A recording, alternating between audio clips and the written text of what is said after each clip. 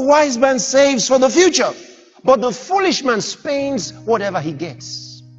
Like tomorrow is not coming. Listen, the problem is not the size of a man's income. The problem is the size of his mind, the way he thinks. You see, maybe I should give you a little more story. How I started saving. We were still a young church, and we had to spend everything. Because I also got money from, the friends and others who sent me money. All the money we could get in the church was not enough. So I needed more money. And thank God I never had to ask them. But they sent me money. And so we would use money for hiring chairs, money for hiring the place, money for just name it. Follow up, I'll give them money to go and visit, write down the names of all the people who are going to visit during the week. Okay? I'll go on visitation.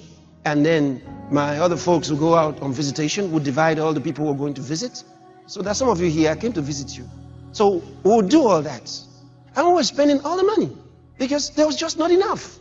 One day, I called Pastor Tom, he was the one who was keeping the records. So I said, how much did we receive this past month? He went, got his records, and he said to me, 8,000 naira. I said, so how much is left?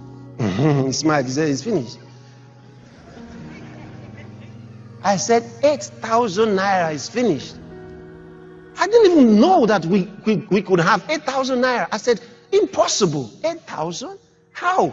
What did we do with 8,000? He was trying to write the things. I was not interested. No, he didn't get my point. My point wasn't give me the list of what we did. I was not trying to balance the equation. My point was, what in the world did I do with 8,000 naira? Dear God! I said, what about the previous month? 8,000 naira, about, somewhere around 8,000 naira also. So I found out that in the last 3 months, we had up to 8,000 naira each month. I said, I spent 8,000 naira, God Almighty, on what? This is impossible. How could I have done that? Spend everything? How could I? Then I said, now, let me tell you what. From this month, you will save 5,000 naira. Hear what I'm telling you. We will use only 3. Listen to me. I didn't say save 3. We will use 5. I said save 5. We will use 3. He said, okay. That month, for the first time, he saved 5,000 naira. We operated with 3. And we had some extra over the 5. For the first time, we had money.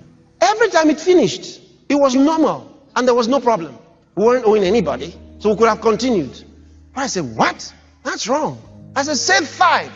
At the end of this month, we had 5,000 naira owing nobody. We were rich.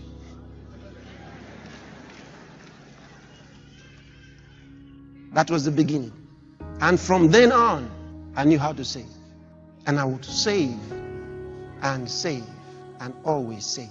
Because God said to save. He said, if you are wise, you will save. If you are a fool, you will spend everything.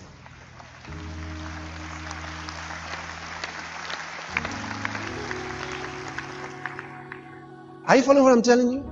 Imagine that you wanted a facility from a bank. They'll ask you, how much do you have? Then you say, I don't have anything. I just want you to give me everything. They say, get out of here. You have to have something.